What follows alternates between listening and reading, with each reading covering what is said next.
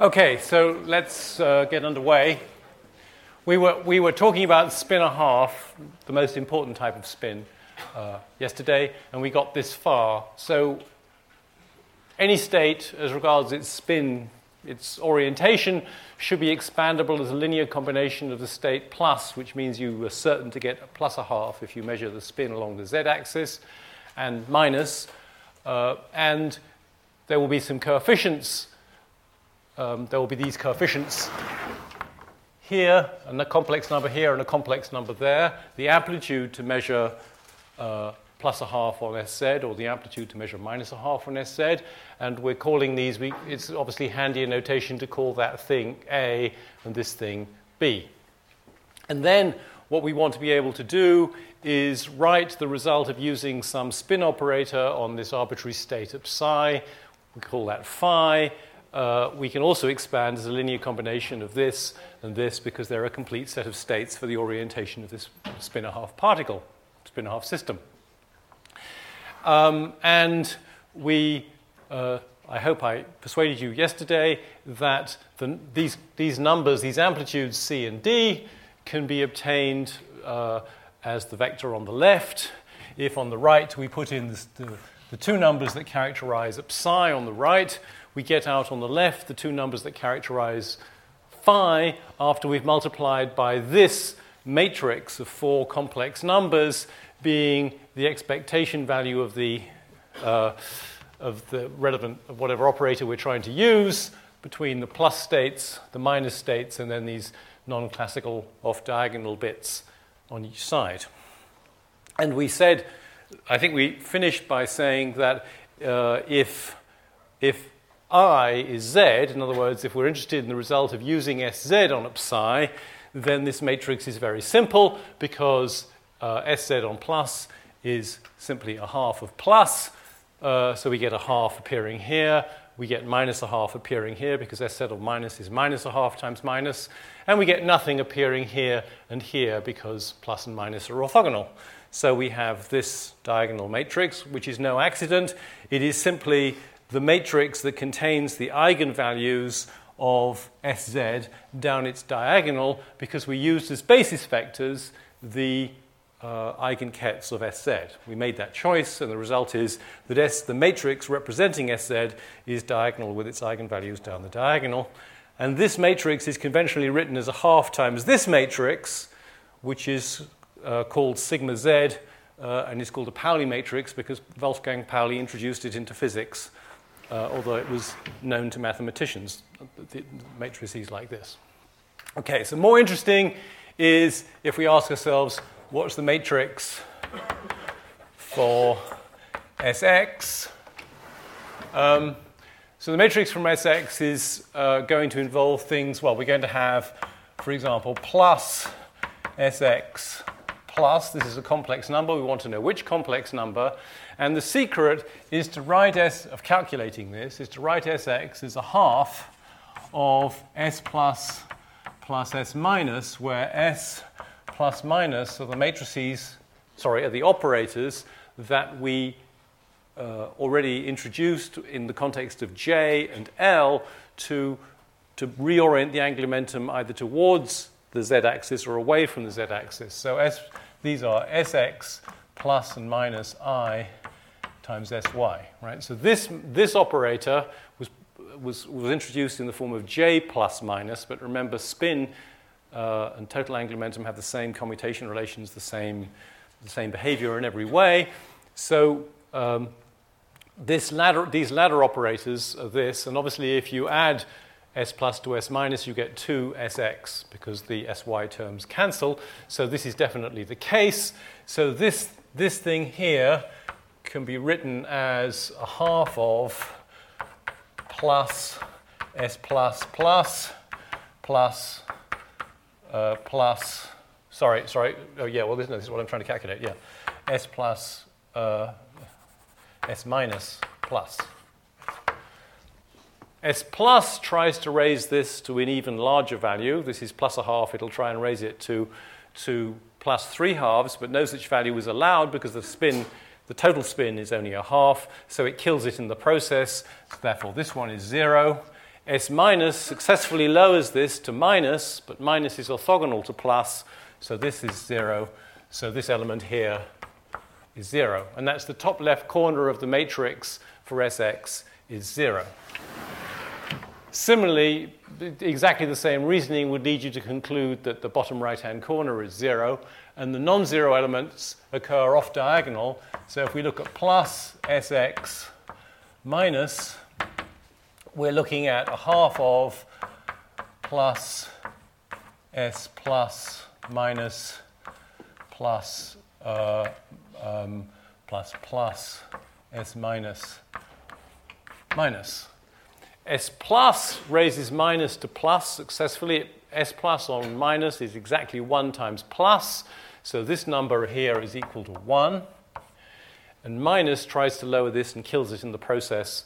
And therefore this is equal to 0. So this element, this off-diagonal element, is in fact equal to a half.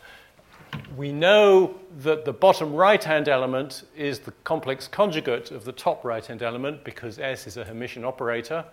So we know now that the matrix is Sx is represented by the matrix half of nothing, 1, 1, nothing, also known as a half of sigma x, the Pauli matrix. This is the Pauli matrix sigma x. And when we do the same thing to find out what Sy is,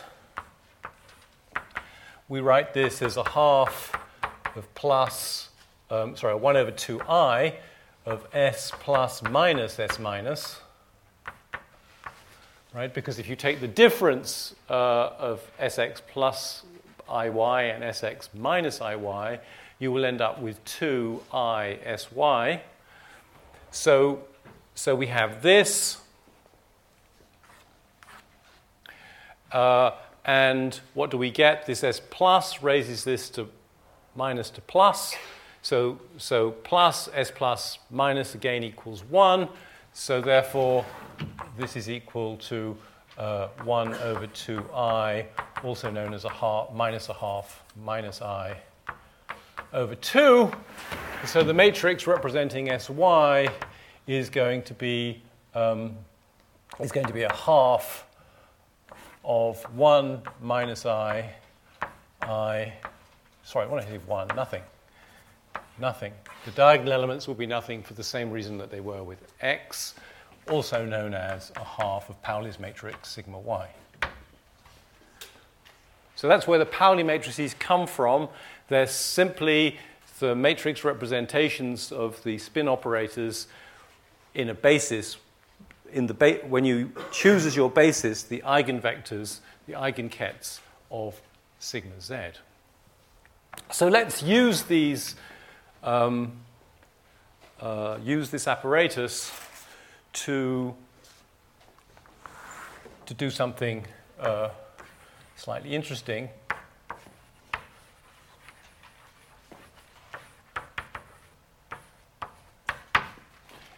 It's an excellent exercise, both in practicing getting experimental predictions out of this abstract apparatus, and also we learn something interesting about how the orientation of atomic scale things behave, somewhat counterintuitive arrangements.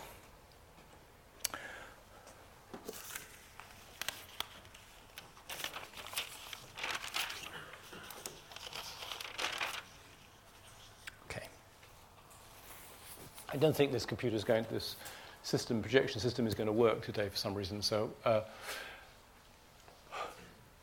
okay. So the point is that a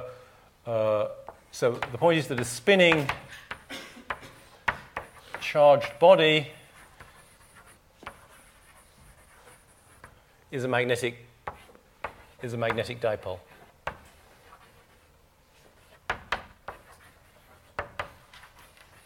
I think that's kind of plausible, so that electrons, neutrons, protons, electrons, protons, being spinning charged bodies have little magnetic moments. They are little magnets. So if you put a magnet in a B field, you have, this is the energy of a magnetic dipole in a mag field. So there's a minus sign here which says that the energy is lowest when the dipole is aligned with the magnetic field, right? So when this dot product is positive, the energy is lowest, so that's why magnets, compass needles and whatever, align with the magnetic field. That also means that if a magnetic dipole is aligned with the field, its energy will drop as it moves into a region of bigger field, because this will become a more negative number, whereas if it's anti-aligned with a magnetic field, then its energy will increase if it moves into the magnetic field, because this will be negative and the two minuses will cancel. We'll have a more positive energy. So since things tend to move in the direction that minimizes their potential energy, we have that magnets aligned with B will be sucked into a region of stronger B. So a dipole, aligned with B, so that means that mu dot B greater than naught is sucked into a field. So if the field strength varies spatially, which it often does, particles which have their fields, their dipoles aligned will be sucked into B, and similarly the other ones will be repelled. So the anti-aligned, aligned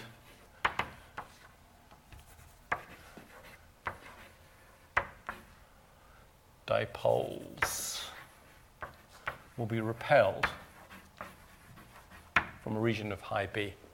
So that was the physics that Stern and Gerlach exploited in 1922 in experiments which astounded the world. They made themselves a magnet, or should we call this north, and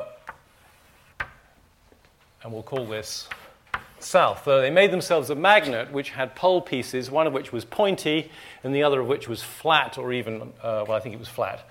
But it could also be concave like this. And then you can imagine how the field lines run. The field lines run like this somehow. I'm not doing a very good job of it. My diagrams are usually rather rubbish.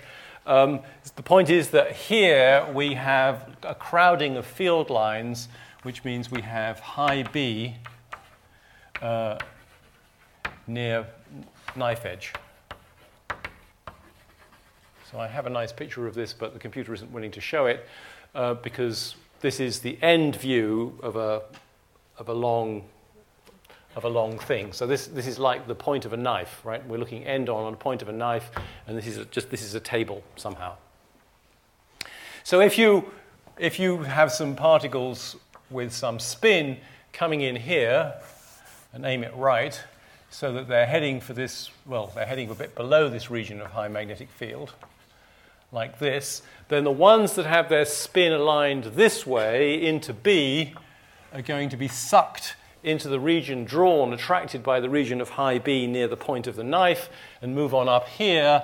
So this is the particles which have mu dot B greater than naught, and particles with anti-aligned with mu dot B less than naught will come down here. Of course, these are all grotesquely exaggerated. In fact, you'll have a very subtle curvature, and then you'll have a straight line. Right. So we get the particles deflected either way. So if you have, so what they did was they took silver atoms, because silver atoms turn out to be spin-1/2 particles, coming in here. And they found, which surprised them and everybody else, that half of their silver atoms went off this way, and half of their silver atoms went off that way. So when they detected the atoms on a screen over here, they got two blobs distinctly separated. The quantum mechanical interpretation of this is that as these atoms, when the atoms are in here, they, sorry, I haven't said that mu, the magnetic moment, is equal to some number, the gyromagnetic ratio, times the spin operator. So when they're in here, they're, the magnetic field is, as it were, measuring their component of spin in the direction of the magnetic field. That's what you say to yourself. So, and there are only two answers possible. Either you'll get plus a half, or you'll get minus a half for the value of this. And therefore, mu will be either a half g in the direction of B, or it'll be minus a half g in the direction of B.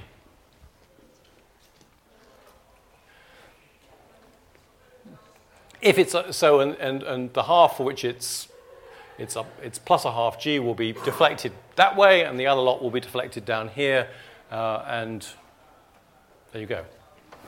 So at the end of the day, you have a Stern-Gerlach filter. You put in the particles with.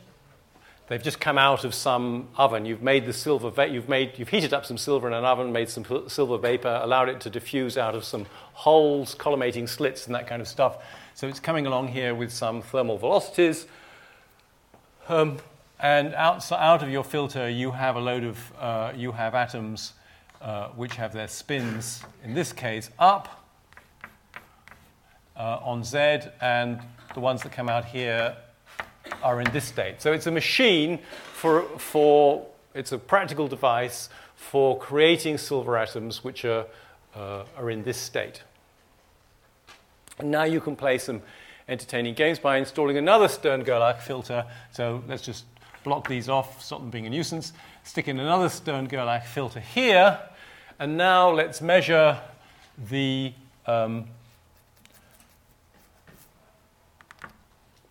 let's measure S sub n. So let's measure the spin along some unit vector n, and let's take, so we're going to have this to be the x direction, we're going to have this to be the z direction, and what the y direction will have to be out of the board, all right?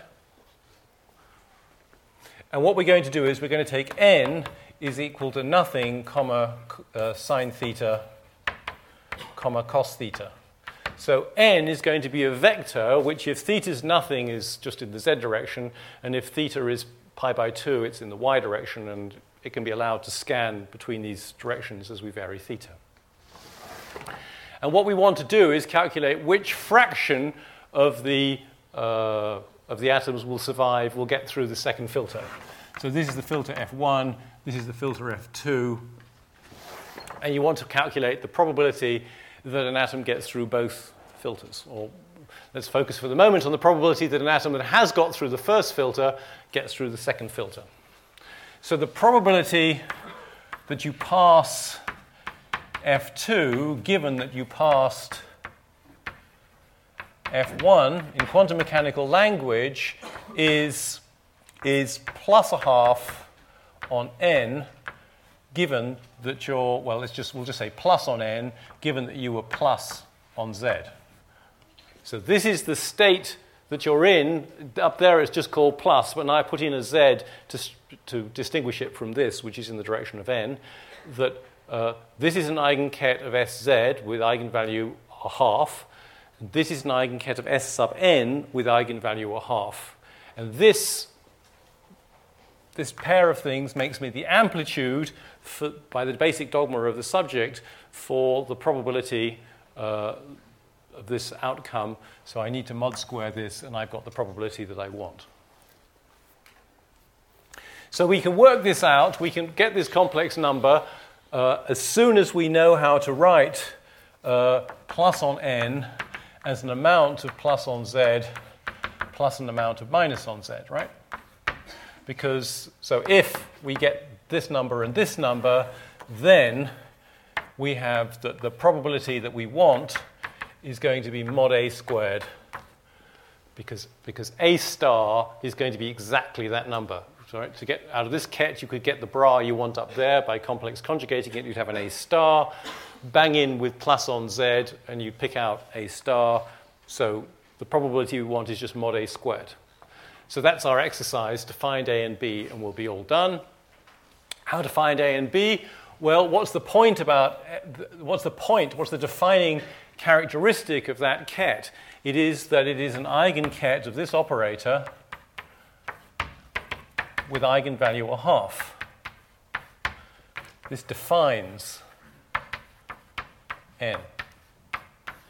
And it's totally characteristic of these sorts of calculations, of a wide range of quantum mechanical calculations, that this sequence of arguments, I want a certain complex number, it will involve some ket. Ask yourself, what is the defining characteristic of the ket? It will usually be because it is an eigenket of some operator. Now we have a well-defined mathematical problem. Find it, because what is Sn?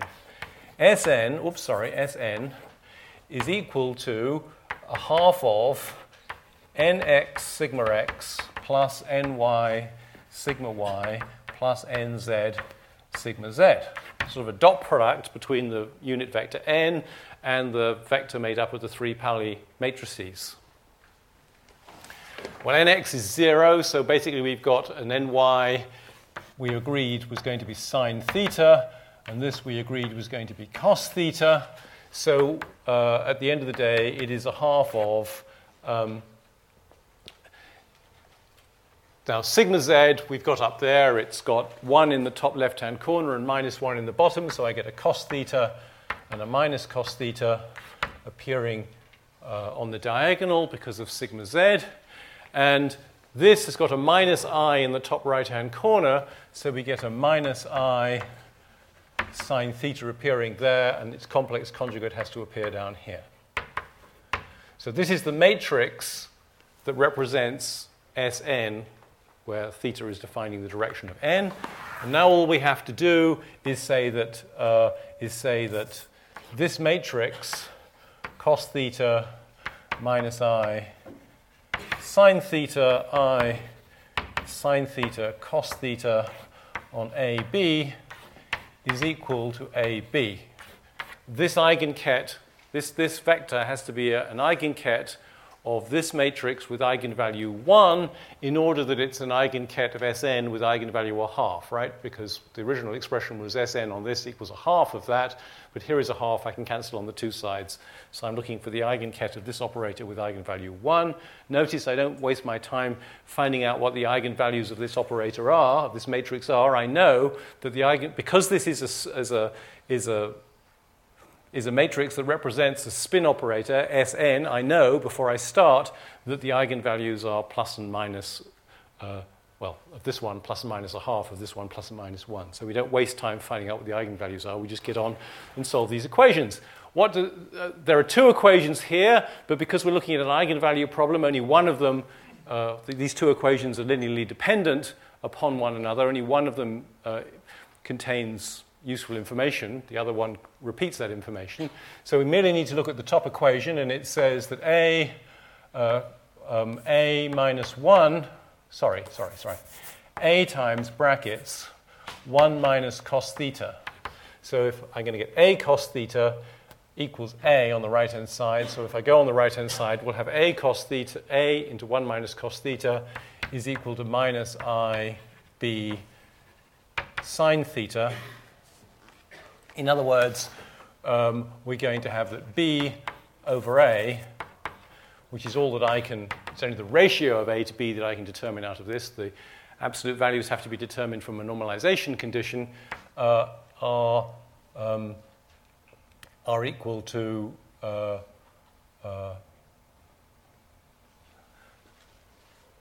B over A is equal to 1 minus cos theta over minus I sine theta. And we can clean this up a bit if we use some half-angle formulae, because this on the top is twice the sine squared of theta over 2. sine theta is twice sine theta upon 2 cos theta upon 2.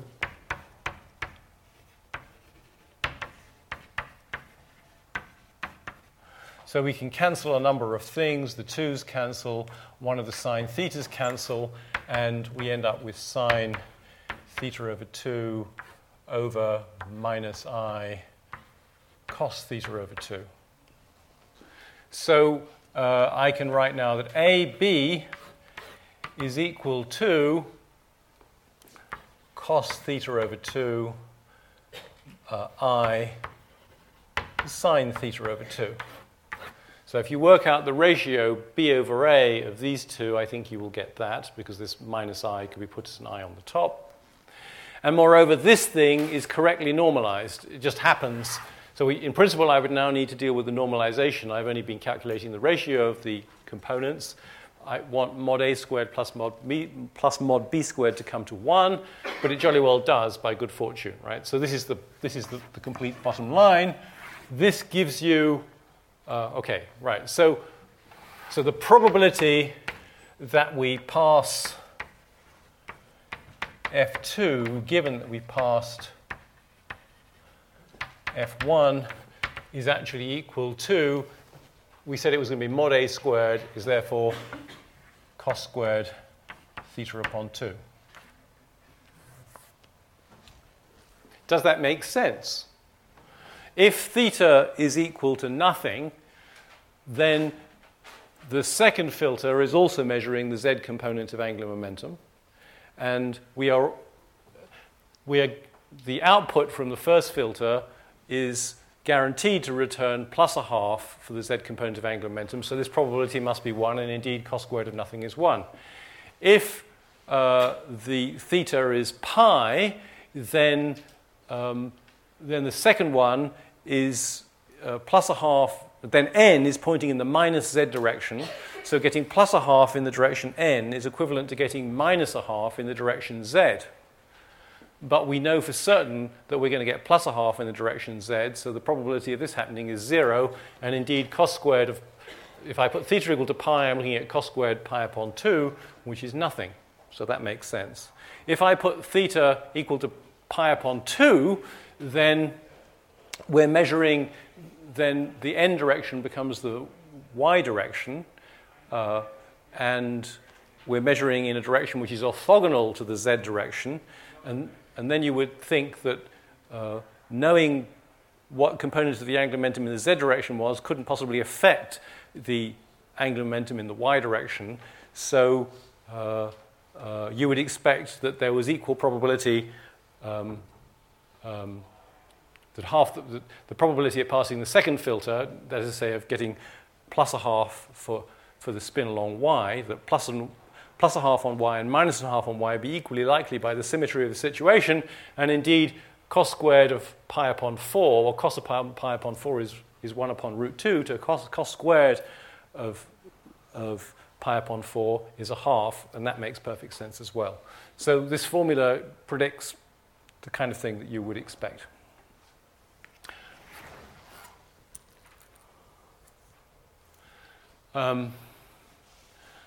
Okay, suppose we now have we won't do this in all detail, but let's just sketch it out. Suppose we have now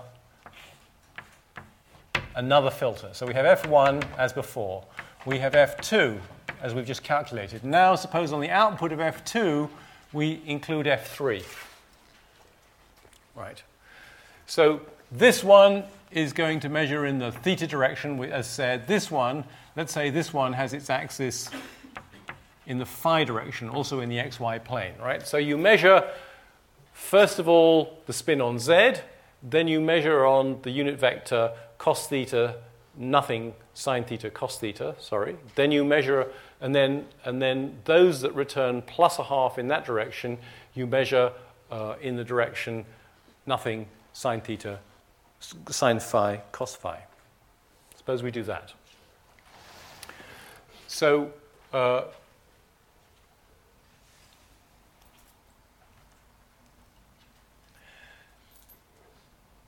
the probability of passing F3, given that you passed F2, is going to be we'll call this vector n, and we'll call this vector m, say.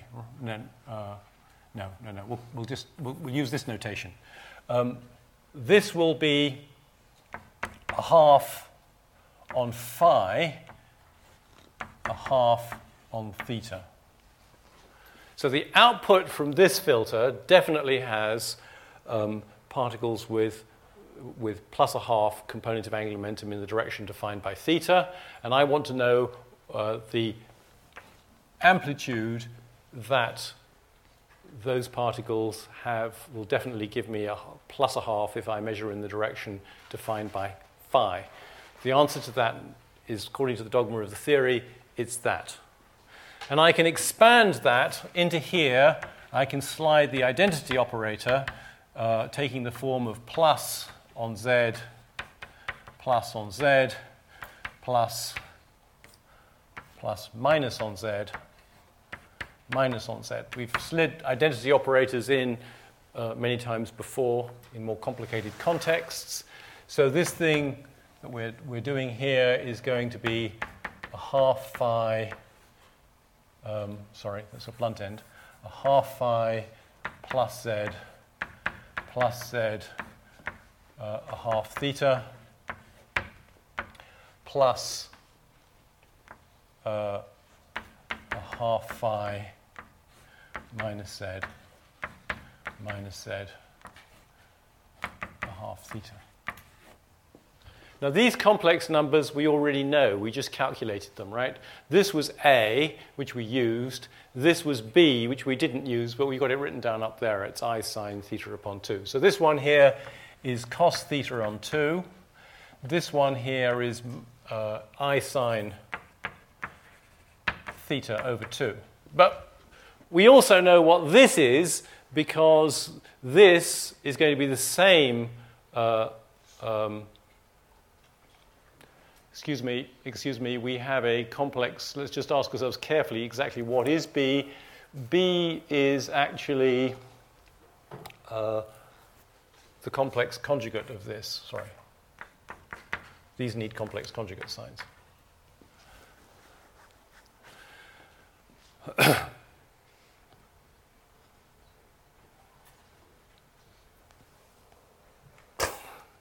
Can we remind ourselves actually where we are on this? I'm now worried about whether I'm dealing with a complex.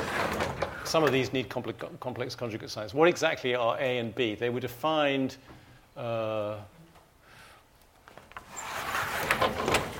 Okay, just to get this right. What we said was that a half on theta was equal to A plus Z plus B minus Z. That's what we said. That was the definition of A and B.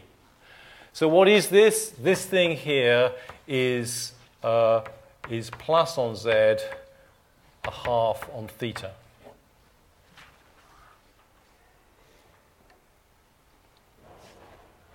Yeah. So what I said originally was correct. There are no stars here.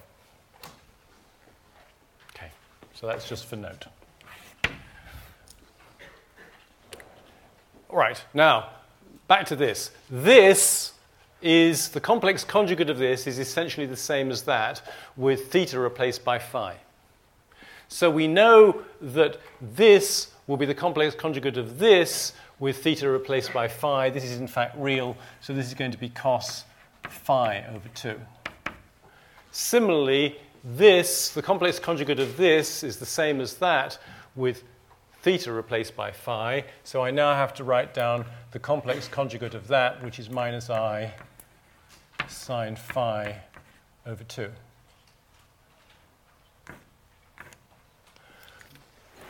So that's what that comes to. So the probability that we get through F3, given that we got through F2, is going to be cos squared phi over 2 plus, because that minus sign and that I and the pair of i's make a plus sign, sine squared theta at phi.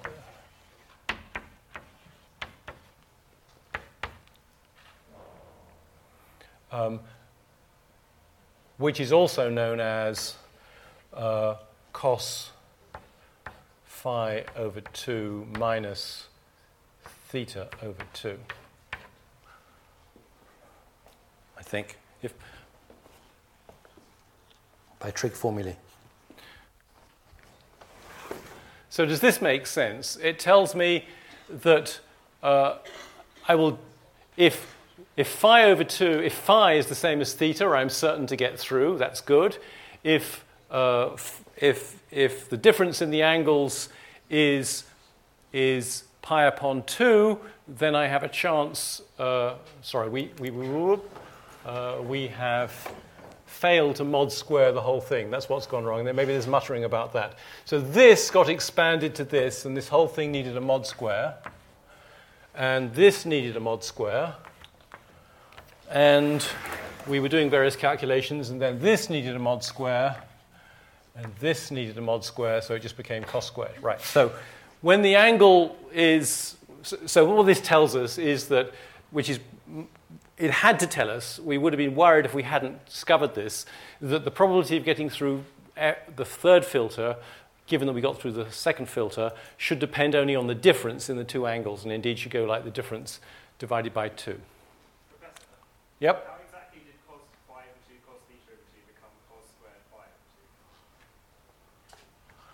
over 2? Oh, gosh, yeah, sorry. You're completely right. Right. So let's go back to this line here. This was cos phi over 2, cos theta over 2, plus sine phi over 2, sine theta over 2.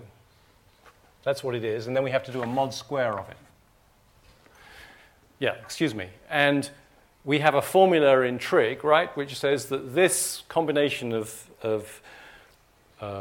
cosines and sines is the cosine. What's in here is actually the cos of phi upon 2 minus theta upon 2. And then we had to square it. Sorry.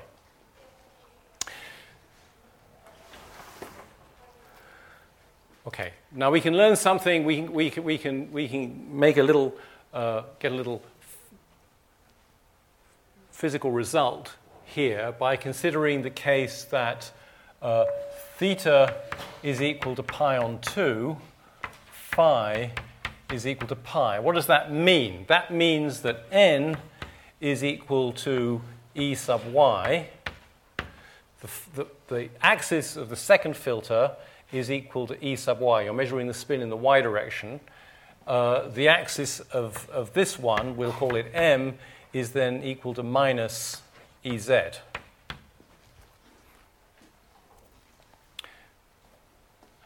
So what's the probability of passing F3 given that you passed F1? And that's the same as the probability, what that is physically, is the probability of eventually having your spin being measured to be in the minus z direction, given that as you emerge from F1, you had your spin in the plus z direction, right? So we already had that this, okay, right.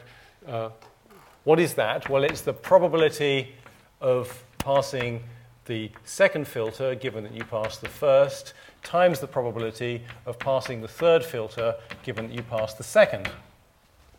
And therefore, it's equal, this probability was a half.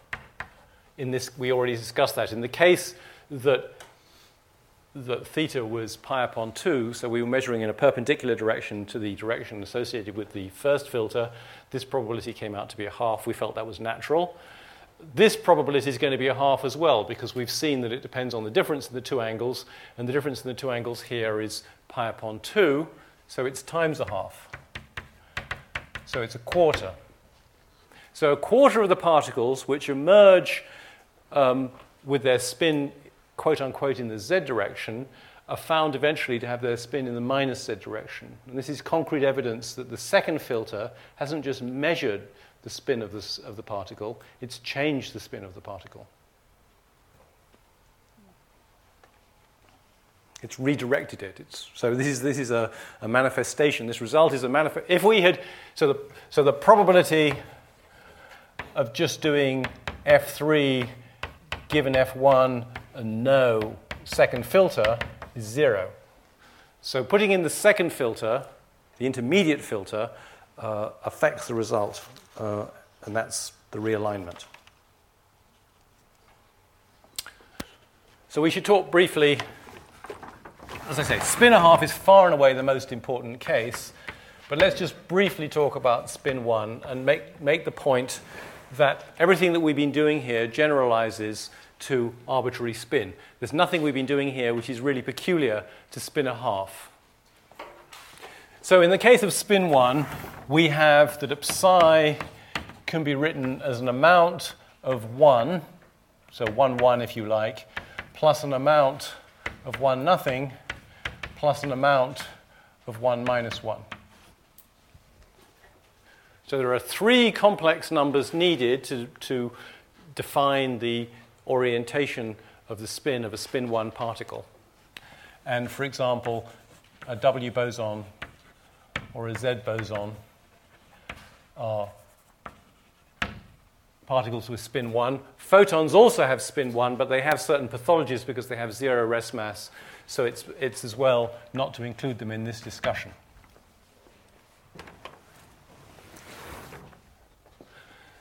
So we have that. And the consequence of that is that if I have a spin operator, SI, working on psi, that maps to a matrix problem where we write this as ABCD times 1, 1 plus E times 1, nothing plus F times 1 minus 1, right? So this is represented by 3 complex numbers, D, E, and F. This is represented by A, B, and C, and there will be a matrix relation between these. We will have that D, E, and F are equal to a matrix, which we will make with plus, we will have 1, 1. Let's leave off the total angular momentum quantum numbers. So let's just call it 1, SI, 1, and then we'll have 1, SI, nothing, and then we'll have 1, SI, minus 1, and so on and so forth. And here we will have nothing, SI, 1, nothing, SI, nothing. So we have a 3 by 3 matrix operating on A, B, C. This is how we will concretely do our computations. And we need to know, so we'll have 3 matrices, one for Sx, one for Sy, and one for Sz. Sz will be the easy one to do. Sz will be the matrix of its eigenvalues down the diagonal, so that'll be 1, nothing, minus 1, and nothing everywhere else, which follows immediately from the fact that Sz on this produces 1 times this, etc., etc., etc. And when we want to work out what to do for Sx, so when we want to work out 1 Sx1, we'll replace that Sx by a half S plus S minus. S plus will kill this. S minus will lower this to nothing, which is orthogonal to this, so we'll have a naught in this slot. When we put Sx in here, we have a half of plus minus. Minus will lower this to minus 1, which is orthogonal, but plus will raise it to this, and it will produce, in fact, root 2. We'll have that S plus operating on nothing will turn out to be root 2 times 1. So Sx will be a half of nothing, root 2, nothing. We'll get nothing in the right thing because S plus can raise minus 1 to nothing, but it can't drag it all the way up to 1. And S minus, of course, kills minus 1. So we get a matrix that looks like this.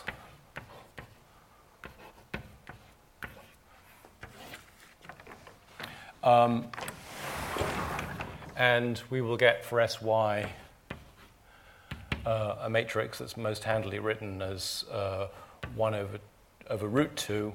This is more easily written as 1 over root 2 of nothing, 1, nothing, 1, nothing, 1, nothing, 1, nothing. Just taking out the factor of root 2. And this one is most easily written, is handily written just the same way we derive it. Nothing, minus I, nothing, minus I. It's a Hermitian matrix, so here goes I, nothing, nothing, nothing. So these are the generalizations of the Pauli matrices for a spin 1 problem. And it's worth doing some Stern-Gerlach type experiments, thought experiments, with these spin 1 systems to just see what the differences are.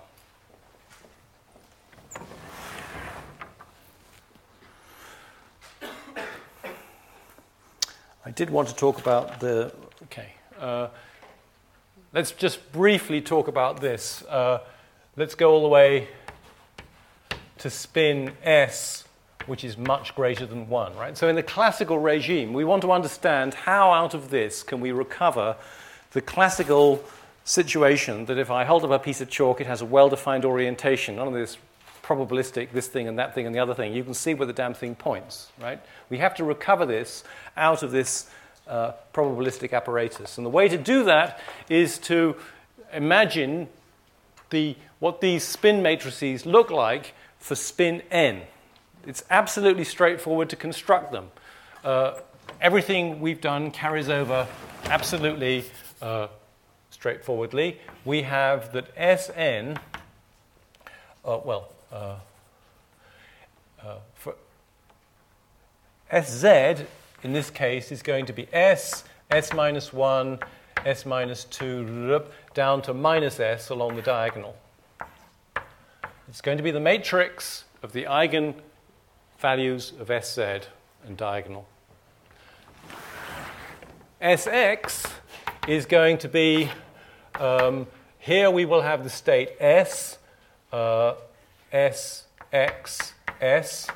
Then here we will have S, Sx, S minus 1, and so on. S, Sx, S minus 2. If you want to apply this in classical physics, this matrix will be on the order of 10 to the 30-something by 10 to the 30-something. Right? It'll be enormous. But nearly all the numbers will vanish because, this number we already know is equal to 0. This number vanishes because this you replace by a half of S plus plus S minus. S plus kills this. S minus lowers it to something orthogonal to this. This will be non-zero because S plus will raise that to S, which will couple to that. And in fact, this will turn out to be alpha of S minus 1. So when Sx works on this, we get a horrible square root, which I'm calling alpha of S minus 1 times S. So that's what this will come to. This will come to nothing because we'll have S plus that'll raise this to S minus 1, which is not good enough. And S minus will lower it, which is useless. So this is equal to 0, and everything else is going to be equal to 0. So this matrix is going to consist of a line of non-zero numbers just above the diagonal, nothings down the diagonal. So let me write this out. This is going to be, on the diagonal, precisely nothing. Above the diagonal, we will have alpha of S minus 1, which is easily worked out. It's the square root. Here we will have alpha of S minus 2. Here we will have alpha of S minus 3, and so on, down the diagonal. And just below the diagonal, we have the complex conjugates of those. These are, in fact, real numbers, and therefore we have the same numbers.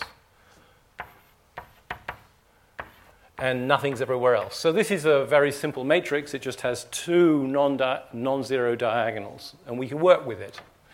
And we can now do things like, suppose we have no time, so it's time to stop. Sorry, but I think it probably is worth just doing this, and I'll finish it off tomorrow. Yep.